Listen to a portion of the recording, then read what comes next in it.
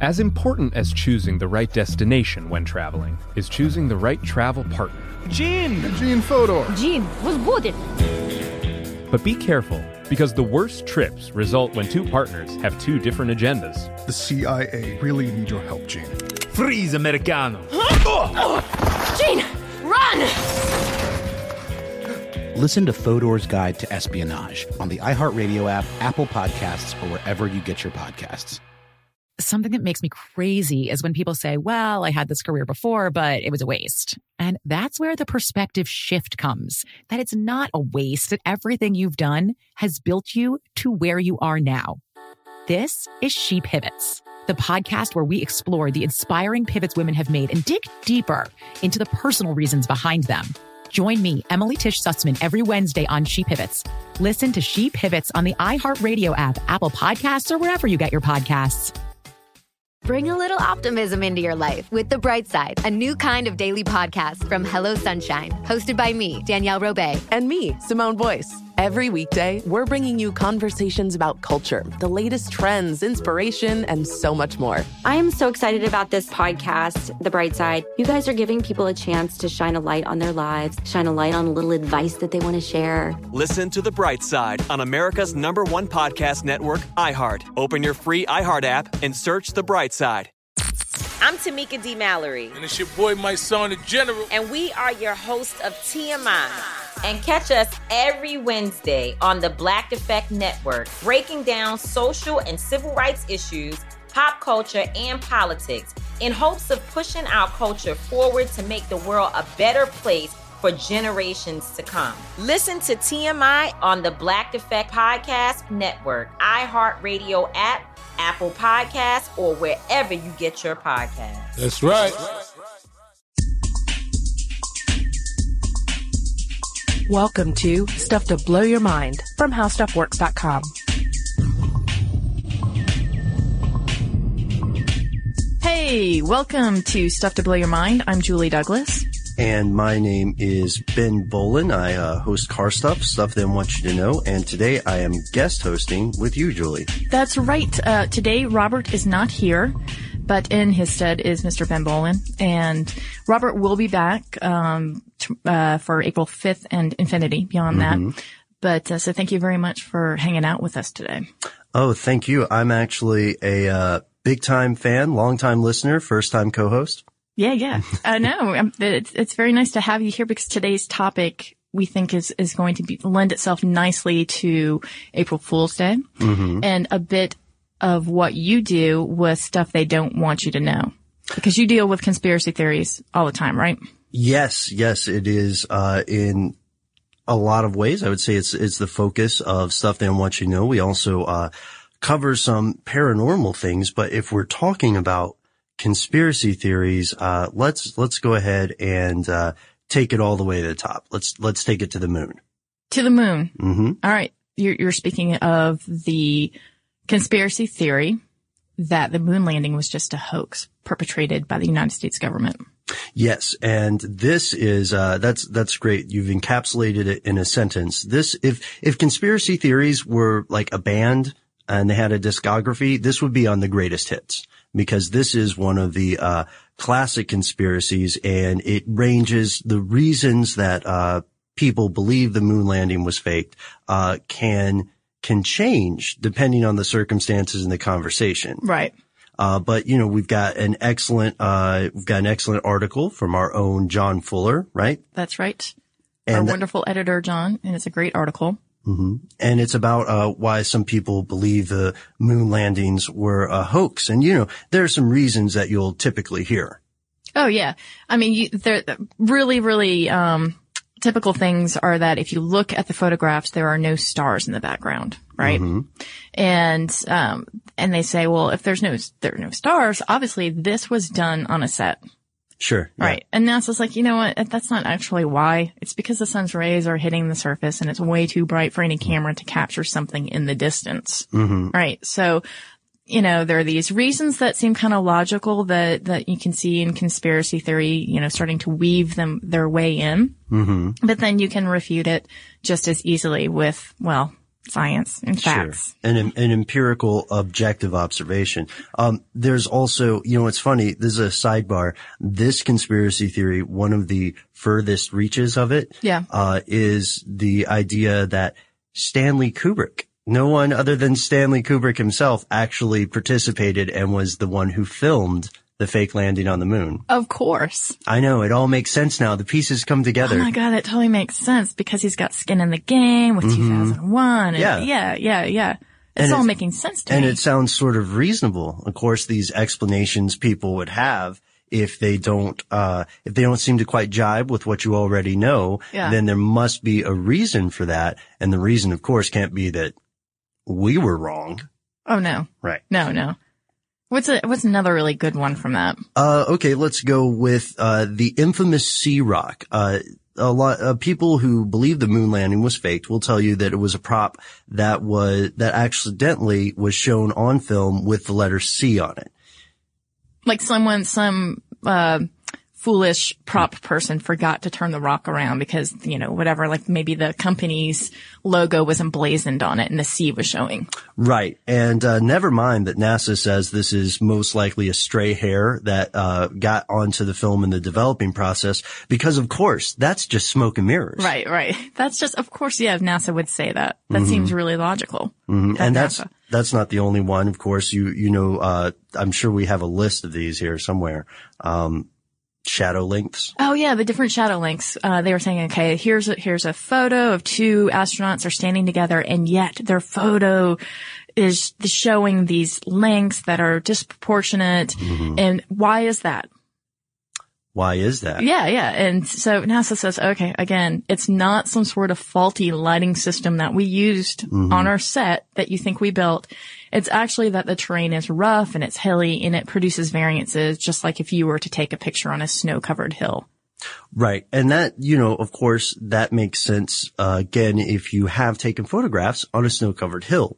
But of course, if you believe that this is all some sort of large attempt to cover up, quote unquote, the truth, then of course NASA is going to come up with explanations that may even seem clever.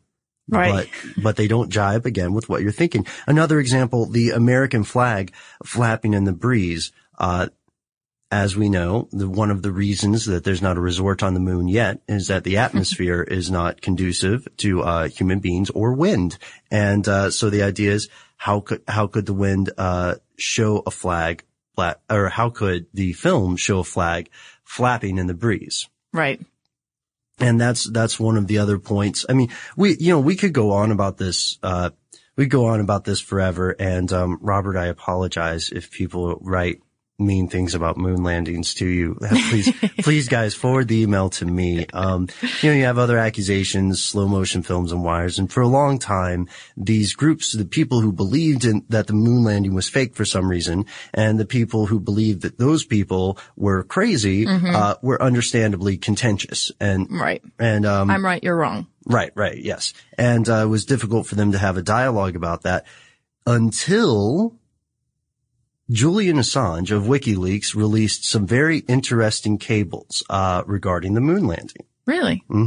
Yeah. It turns out it's conclusively proven from these diplomatic cables that the moon landing was faked with the assistance of Stanley Kubrick. This just hit the news. Go ahead and Google it. You're kidding. Oh, yeah. Well, to make sure you get right to the story, go ahead and Google Happy April Fool's Day. Because, Ben Bowlin. I'm sorry. Yeah, it's, But you see how easy that was? I was like, what? WikiLeaks? Wait, this is a new source. Because it sounds reasonable. Right. If something like that was going to come from somewhere. Right. Our news source in the sense that we're starting, obviously, to get a flood of information we haven't gotten before. Sure. New sensory information. Right. And my brain was starting to take that in. And I have to say, I was like, okay, no, and he's not actually telling the truth over there. But a little part of my brain was going, but WikiLeaks. It's telling us stuff we haven't known before. And I think that's what's so fascinating about just the whole is the moon landings, were they a hoax? But the fact that, we have this sort of logic that can't help but assemble itself on its own. It's almost like its own emergence in our brain cells, trying to put all this together for us. And I was thinking about it. You know, we can't help but detect patterns, and especially when we look at past examples that have eroded our faith in information, in government, in corporations. And a really good example is the cigarette industry. Oh, that's a great example. You know, I mean, you know, for years, you know, decades-long footsie playing with the government in terms of the information that they released about cigarettes and how harmful they are. Sure. So you've got an example like that, and the public well knows now that that was information that was kept from them. You've got Watergate. You've got Milli Vanilli. Sure. You know, I mean, these are things that you can start to point to and say, you know, if it happened before, well, you know, why couldn't it happen again?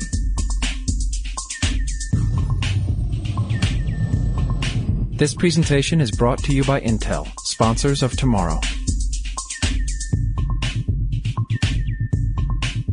Because human beings depend, the way that the human species has survived for so long is really based on this ability to detect patterns and to think critically and abstractly about the future, or to let the precedent set from those past experiences influence our attitudes and behaviors when confronted with information that seems similar or seems to, again, coincide with what we had believed before. And this can lead to a funny little thing, and by funny little thing, I mean an enormously influential theory of psychology that we call cognitive dissonance. Yeah. It's the bread to the butter when it comes to conspiracy theories and how we try to explain to ourselves how this could happen. And I will, you know, I do want to say, like, I'm not making fun of conspiracy theorists, and I'm not making light of any of this, but I do think that we all have a little bit of a conspiracy theorist inside of ourselves. Sure. Right. And it doesn't necessarily have to be for something like the idea that the world is ruled by Freemasons or reptilian aliens or anything. It can be a small, sort of theory, as, I think we talked about a little bit before on the air, where you say, you know, that person's after me. Yeah. Or my cat. My cat is purposely, you know, perpetrating this crime against me. I just know it. I just need to get that camera in my house hooked up, and then I'll have evidence. Well, cats are actually vengeful creatures, so I don't know if that's the best that's example. a bad example, right? But I mean, basically, when you bring up cognitive dissonance, what we're talking about in more highfalutin terms is that when actions conflict with our beliefs, they can produce a phenomenon called cognitive dissonance. And it's essentially a way of dealing with the discomfort that arises when your brain is trying to parse out two different cognitions, which can then be manifested in our beliefs or our actions. And here's if I could take us with a historical sidebar real quick. Please do. Okay, so this term, cognitive dissonance, we get this from the 1950s by a social psychologist named Leon Festinger. And the interesting thing is his research came about because he was trying to understand why a UFO doomsday cult increased trying to proselytize new believers when their prophecy failed. So this actually does come from a study of conspiracy theory. Okay, so he kind of sat there and went, hey, now that it's obvious that the UFOs maybe didn't have the evidence that this group thought that there was, why in the world would they continue with their beliefs, right? Like he was like, what's going on here? Excellent question. For the we'll do the Reader's Digest version of this. So basically, there's this person, this cult leader, who begins receiving messages, of course, intangible messages from a UFO telling her about the end of the world, gathering up followers. She forms a cult. These people are together, united in their preparation for a coming apocalypse. Okay. With a definite date. And the date comes and it goes. And the world, surprisingly, does not end. But the cult leader, strangely enough, gets a new message that says, due to the good works of the cult and the good intentions or whatnot, they have saved the world. which means that their religion is now not disproven, but further validated, which means that they have somehow this kind of attempt to even out or balance the gap between the knowledge that they have, which is that the world has not ended, and the actions that they took, and to make themselves, I don't want to say feel better, but to sort of rationalize the distance between those two. I don't know, though. I think that's the crux of it. I mean, because that is the discomfort they're feeling, right? Yes, like that's the cognitive dissonance. Okay, they're like, that is not matching up. And all of a sudden, the cult leader in automatic writing, right, which is like so 1880s. Nice, yeah. I love it. Gets this message, and then they're all relieved of that discomfort. And that relief outweighs the chance, I suppose, for true knowledge in this case. Yeah. And so they're going to be tied to that because at least they're feeling better, and it's all squared to their logic, and life is normal again, at least for them. Right. Whatever normal is. Mm-hmm. And then with, as Festinger was exploring this, he said that there are, that this dissonance produces a discomfort, and correspondingly there will arise pressures to reduce or eliminate this dissonance. And, he goes on to analyze the ways in which, this dissonance occurs. Yeah. And how it resolves. And he found that there are, several ways to find this, there are several ways to deal with this cognitive dissonance. Okay. And I'll tell you what they are. A person may try to change one or more of their behaviors or beliefs. That's the first way. The second is that a person may try to acquire new information or beliefs to increase the consonance, which will lessen the overall dissonance. I mean, that's obvious in the case of the UFO cult. Sure. And then the third is that a person may try to forget or play down the importance of the cognition that's butting up against the contradictory cognition. And there's our smoking example again, right? There's a great example of smoking. And this is from Festinger again. I'm quoting Festinger. He says, for example, a cigarette smoker who believes that smoking is bad for his health has an opinion that is dissonant with the knowledge that he is continuing to smoke. He may have many other opinions, beliefs, or items of knowledge that are consonant with continuing to smoke, but the dissonance still exists too. And because of that discomfort, because humans want patterns. We want all the pieces of a puzzle to fit. Right. Because of that, this smoker in this question may try to change a behavior or belief, may try to quit smoking, for instance, may try to learn new things that will increase the consonance, something that says, well, smoking might be bad for other people, but for me, it's actually genius. Or may just try to forget it or play it down, never mind, I'm young, or I'm under a lot of stress. Yeah. And that forgetting part, right? I mean, I have to admit that when I was a smoker, I oftentimes, sort of willfully forgot the fact that I was doing all sorts of crazy things to my poor cells in my body. So, I mean, it happens, right? And that's why I say it's real. This is so fascinating because there is a little bit of cognitive dissonance going on with us, all of us at some level every day. Sure. With the things that we're dealing with. And then you just see it in really extreme forms and stuff like, conspiracy theories, revolving around the moon, for instance. Sure. Or we can also see, at times, cognitive dissonance can really come out in, decision points, for instance, you'll often hear that people will say a public figure or a politician or a large, very influential business owner is saying things that seem to be hypocritical, but how much of that is malevolent or calculated, and how much of that is just these poor folks functioning under cognitive dissonance. Yeah. So and basically funneling those perceptions through, right? Mm-hmm.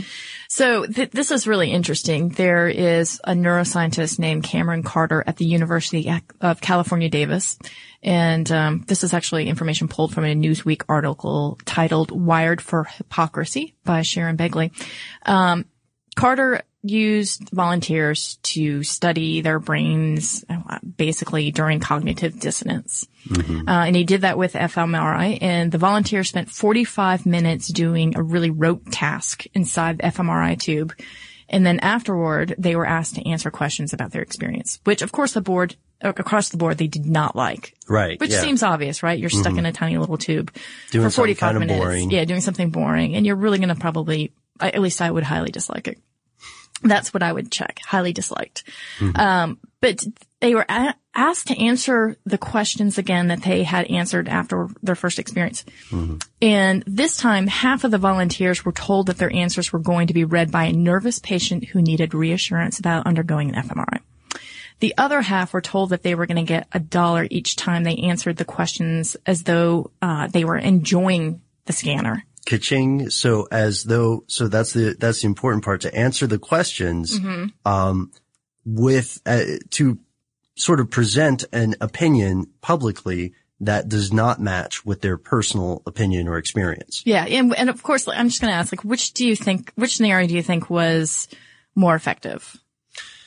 That's a question for me that's tricky, because it seems, on the offset, just with this information, it seems like there may be a difference between the people, who amongst us are profiteers and who amongst us are nurturing people. Okay. But you know what? For guessing, just for the sake of guessing, I would say that the people who are motivated by the money probably think that probably actually think that this might be a better thing. No, wait. Oh, I don't know. Oh, I don't know. I think you just revealed your black capitalist heart. I did. I'm a profiteer. You're a profiteer. Actually, it was the people who were most concerned about the nervous patient. And the exciting thing about this whole thing wasn't necessarily that they could see the neural correlations, what was going on inside of their brain when they were lying, because they also took the fMRI when they were essentially lying on those tests to see what was going on.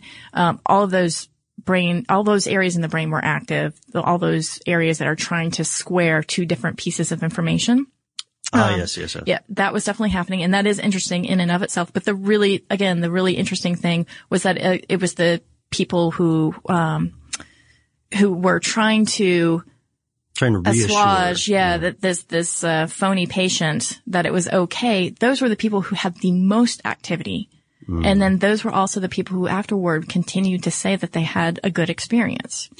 Oh, and that they changed their brain, essentially. Like they changed their actions and their beliefs based on this. Julie, there is a fan of Orwell somewhere out there on the internet listening to the show right now, and they're waiting for us to say it. You win, double think. It's kind of similar to that. And it sort of makes sense, because if you think about it, your cognitive dissonance is sort of your brain asking, why is this happening? Why am I doing this? Yeah. And now that I have that answer wrong, it makes sense that the people who are receiving an external reward or an external justification for their lying will find themselves, less, with less of a desire to internally retrofit their ideas. Yeah. So they can say, well, of course I'm lying to these people. I'm getting $1 every time. Let me lie to some more people. Yeah, sure. Yeah, they don't really have any skin in the game emotionally. Yeah, that's a good point. But when you're trying to be involved, and motivate someone, I guess, in a qualified way, when your reward is something that is qualitative rather than quantitative in this case, right? Yeah. They're trying to make somebody feel better. And in the process of saying all these, it's not that bad, it's not that boring, you're going to have fun. In the process of that, they're starting to sort of pull the move that Merlin pulls in A Connecticut Yankee in King Arthur's Court, the Mark Twain book. Merlin makes the mistake of a lot of magicians and believes that his stuff is actual magic. Yeah. And so you start to believe yourself as you sell these things. Well, I will tell you, I'll give you a personal example, and it'll be a short one. But when we were at South by Southwest, I was at the Austin airport, and I was coming home, and it was overbooked, of course. And I had not had a seat confirmed yet, even though, I'd had my my arrangements made well in advance. And so what happened is I got bumped from that plane, and I was rerouted to St. Paul, Minnesota, and then back down to Atlanta. St. Paul? Yeah. Wow. I was mad. Okay. I was steaming mad. Understandably. I was like a lobster that had crawled out of the pot, and I was seeking revenge. And they said, okay, well, and I'm not going to tell you how much they paid me for my inconveniences, but they paid me a considerable sum. And at the time I was like, yeah, whatever. Money doesn't matter. You're awful. Blah. I didn't tell them they're awful. Cause it's the principle of the thing. Right. I did actually say it's the principle of the thing, and thanks a lot and whatever.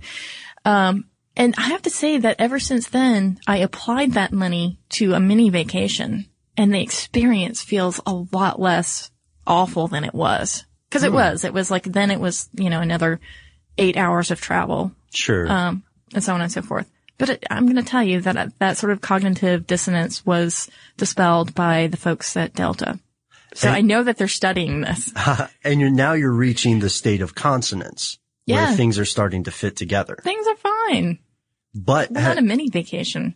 But here's the question. Oh, and just for the goodies, for the people who love the specifics and the anatomical. Yeah. We should talk about the parts of the brain that are lighting up during the fMRI. So cognitive dissonance engages the dorsal anterior cingulate cortex and anterior insula. Yes. These are the parts that light up. If you want to look on a map of the brain, will not light up. I don't mean like someone's brain is made of LEDs. Right. But this is the blood is rushing to those parts of the brain. Sure. The activity increases there, during these cognitive dissonance things. And Julie, I have to ask you,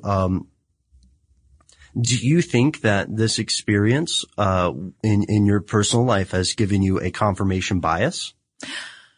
I don't know that it's given me a confirmation bias, but I can tell you that I've certainly felt or had my own confirmation biases in my own life. And when we talk about confirmation bias, it's really similar to cognitive dissonance, and that again, we can't help but create patterns out of randomness. Yes, like the Supreme Court of the United States, the human species, the human brain places a great value on precedent and on expectations that the past should match the present and the future.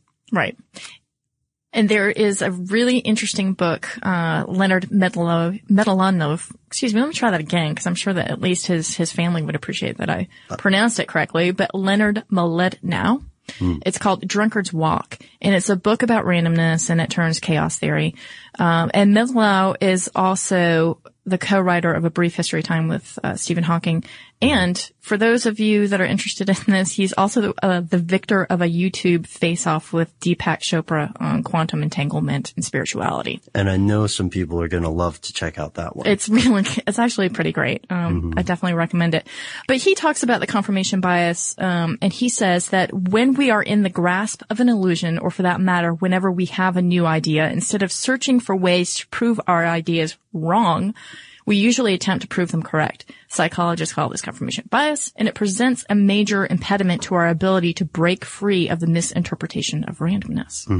And he goes on with, to make matters worse, not only do we preferentially seek evidence to confirm our preconceived notions, but we also interpret ambiguous evidence in favor of our ideas. This can be a big problem because data are often ambiguous. So by ignoring some patterns and emphasizing others, our clever brains can reinforce their belief even in the absence of convincing data. Yeah. So, I mean, that's what I think is interesting about confirmation bias. It is like cognitive dissonance, but this is more behavioral, I suppose. Sure.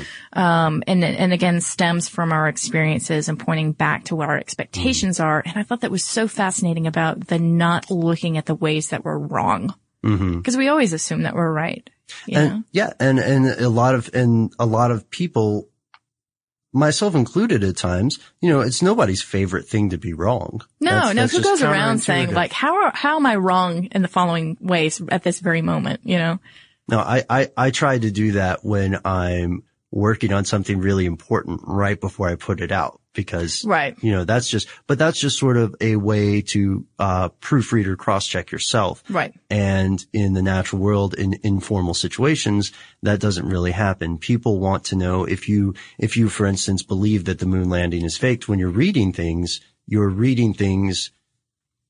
science proves that you are reading things that will tend to reinforce your beliefs rather than denigrate or erode those beliefs. Right. You're often going to seek out information that corroborates what you're thinking, essentially. Yeah. Yeah. But I wanted to give you an example, actually, of confirmation bias. Excellent. That I think that we have here, perpetuated by me. And this is from a listener email. It's from Russ Smith. And he says, "Hey guys, Russ in Alliance, Ohio here. I love the show. I'm a college student and listen to your podcast all the time, walking to and from class. But as a side note, you should always be aware of your surroundings, especially when you're walking by yourself or in the dark." That's true. Just a small correction though. In one of your recent podcasts, you mentioned the Lorax cutting down Thneeds. The Lorax was speaking for I flubbed that. I'm sorry. Cutting down trees, not Thneeds, and causing the environmental change. In fact, it was the Onceler who cut down the trees to make the Thneeds. The Lorax was speaking for the trees against the Onceler. All the best, Russ. Okay. So that was me. And I do this all the time. When I mean to talk about the Onceler, I always talk about the Lorax because in my mind, it's axe cutting down yes. Lorax. Yeah. And I cannot square it. And it drives me nuts because honestly, I read this book at least once a week to my 2-year-old, not just my own personal reading. So anyway. So confirmation bias? Confirmation bias right there. Well, actually, that's so not much. confirmation bias. That's cognitive dissonance. Excuse me. So yeah, I mean, that's an action right there. My brain is trying to square it. So myth, Mufford move on my part. Oh, but that's just part of the human condition. So now we have final proof, as some of the conspiracy fans have asked me, we have final proof that at least one of the people who works at How Stuff Works is not a robot or an android. Yes. That is a real letter that I received. Really? Uh-huh. Yeah, but you're kind of shimmering a little bit. I mean, how do I know that you're not, a hologram like beamed in here by the Illuminati? That's a great question. And that might be a podcast that goes, more on my end. When we have you guest hosts. Well, some people would say that, that's ridiculous because the technology doesn't exist. But people who already believe that, of course, would say, no, person A, you're being ridiculous because that technology does exist. And it's obviously been suppressed for thousands of years. Insert various building blocks of, existing thought, or existing school of thought there. People will, in almost, it's easy to describe this in terms of conspiracy theories, but this is a common phenomenon in, the human brain, both cognitive dissonance and confirmation bias. I don't know. You're shimmering again. And now I'm starting to think maybe you've just been sent to talk about this and maybe make me think that the moon landing actually was not a hoax and you were sent here, weren't you? Well, that is a very interesting question that we cannot answer completely. I am not at liberty to divulge that information. All right, fine. Without confirming or denying it, I have some great news, which is that our own science guru, Robert Lamb, will be returning, very soon. That's right. And we'll be talking about, we'll actually be talking about phalanges next week and why we have 5 on each hand. Which is such a good question. It is. It's really fascinating. So we'll explore that.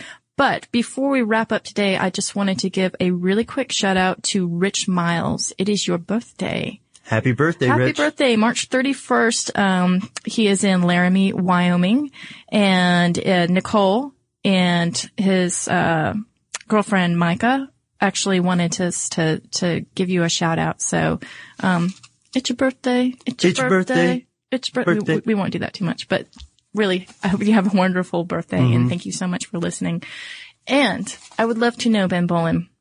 Yes, Julie Douglas. Can you tell us where people can reach you, how they can find you?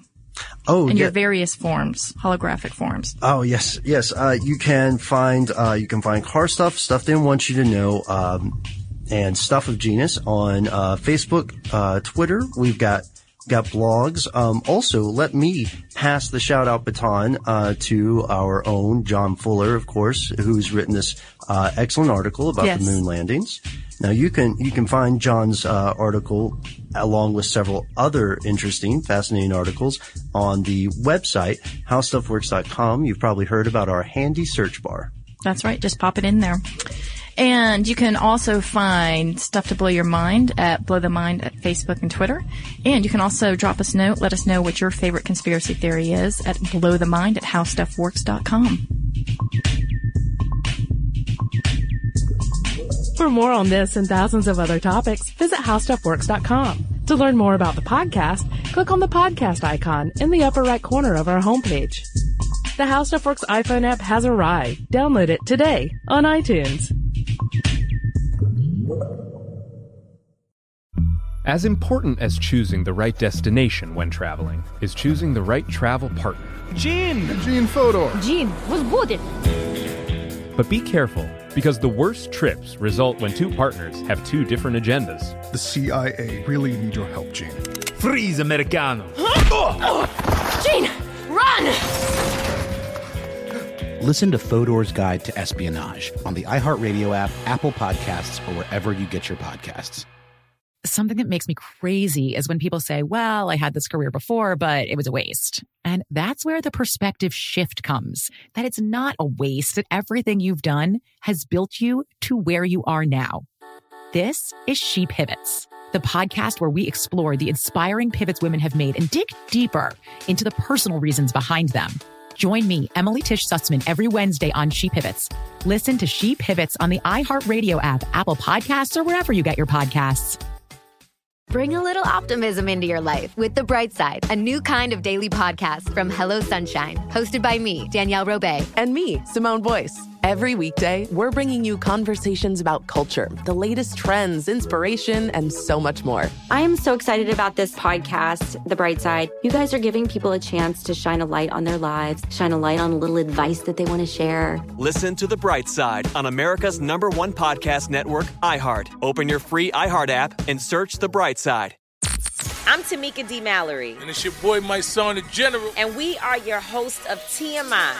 And catch us every Wednesday on the Black Effect Network, breaking down social and civil rights issues, pop culture, and politics in hopes of pushing our culture forward to make the world a better place for generations to come. Listen to TMI on the Black Effect Podcast Network, iHeartRadio app, Apple Podcasts, or wherever you get your podcasts. That's right.